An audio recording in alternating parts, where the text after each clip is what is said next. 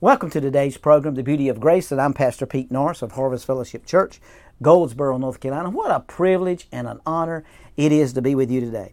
You know, I want to talk to you today about you are His righteousness and how righteous you are and how you have His faith and how you're operating by the creative Word that's on the inside of you. In the beginning, you were a Word, because the Bible said in John 1:1, in the beginning was the Word, and the Word was with God, and the Word was God. Now, isn't that amazing that Genesis 1 says, in the beginning? So we see that everything took place in a beginning. But you got to understand something.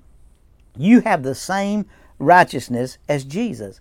Him who knew no sin, God made to be sin on your behalf, that you might become the righteousness of God in Him. 2 Corinthians 5:21. You can say, I have become the righteousness of God in Him. Who's the Him? Jesus Christ. Romans 8:1 says, there is therefore now no condemnation to me, because I am in Christ Jesus. Now, what removes condemnation for you? What makes you righteous? It's nothing to do with how perfected you are, how your performance is, how you act, how you do. It has nothing to do with you at all. You are righteous because of what Jesus did. In other words, 2 Corinthians 5:21, Him who knew no sin became sin, that you and I might become the righteousness of God. So there's no condemnation in us today, because why? We are in Christ Jesus. The righteousness gives you the privilege of standing in the Father's presence as though you had never committed a sin, as though you never done anything wrong. Now that's a powerful revelation. Why? Because you have His nature now. You're His own very child. He is your Father. He's not a God to you.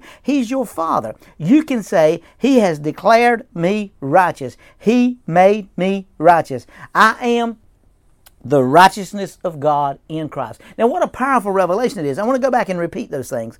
You can say, He has declared or called you righteous. So if He's called you righteous, there's nobody that can declare you unrighteous except Him. So when the enemy wants to tell you how unrighteous you are, the church and the pastors want to tell you how unrighteous you are. You know, I had a guy that I really respected a great deal, and a few days ago he said, what we need in the church is more righteousness. Well, let me tell you something. What we need in the church is Jesus, because He's what makes us righteous. We can't get righteous on our own. The Bible says in Isaiah that our own righteousness is filthy rags. And so we can't get righteous on our own acts. So you got to understand that you can say, He has declared me righteous. In other words, He's given me the privilege and honor to stand in the presence of the Father and in the presence of the devil without any condemnation or guilt whatsoever. And He hath made me righteous. So He's declared me and made me righteous. And I am the righteousness of God. How am I the righteousness of God?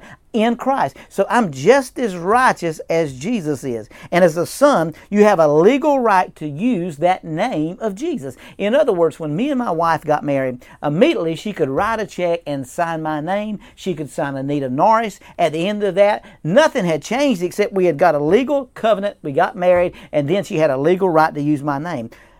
No one has a better right to use the name of Jesus than you do. And so it's time that in my name you shall cast out devils, you shall lay hands on the sick, you shall pray the prayer of faith, and it shall heal the sick. We got to understand, all authority is in that name. What is behind that name? Now you can say with me, Jesus declared that whatever I ask in His name, He will give it to me.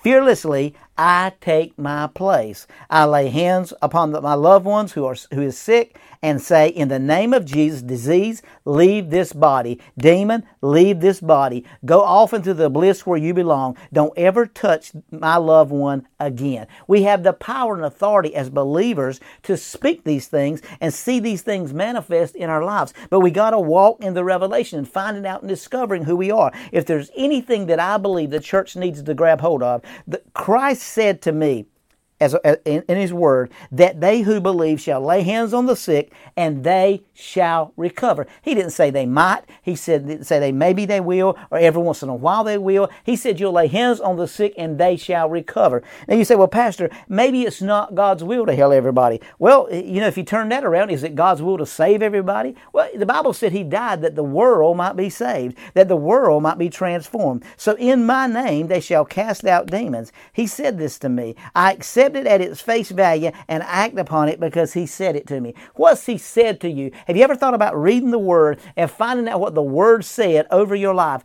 Listen, when you begin to walk into a deeper revelation of who you are and you have the righteousness of God and that you are and you have His righteousness. It's not a matter if you're going to get it. It's not about you getting better and better and better as you get stronger and stronger and stronger. It's exactly God made you perfect, without spot, without wrinkle, without blemish when He came into your life. He'd done that before the foundation of the world, because the Bible said in Ephesians 1:6, He made us accepted in the Beloved. What a wonderful revelation that is, to know that you and I, in verse 4 of Ephesians chapter 1, He said that you and I have been chosen in Him before the foundation of the world. What a wonderful revelation. That's the beauty of grace. You're as righteous as Jesus.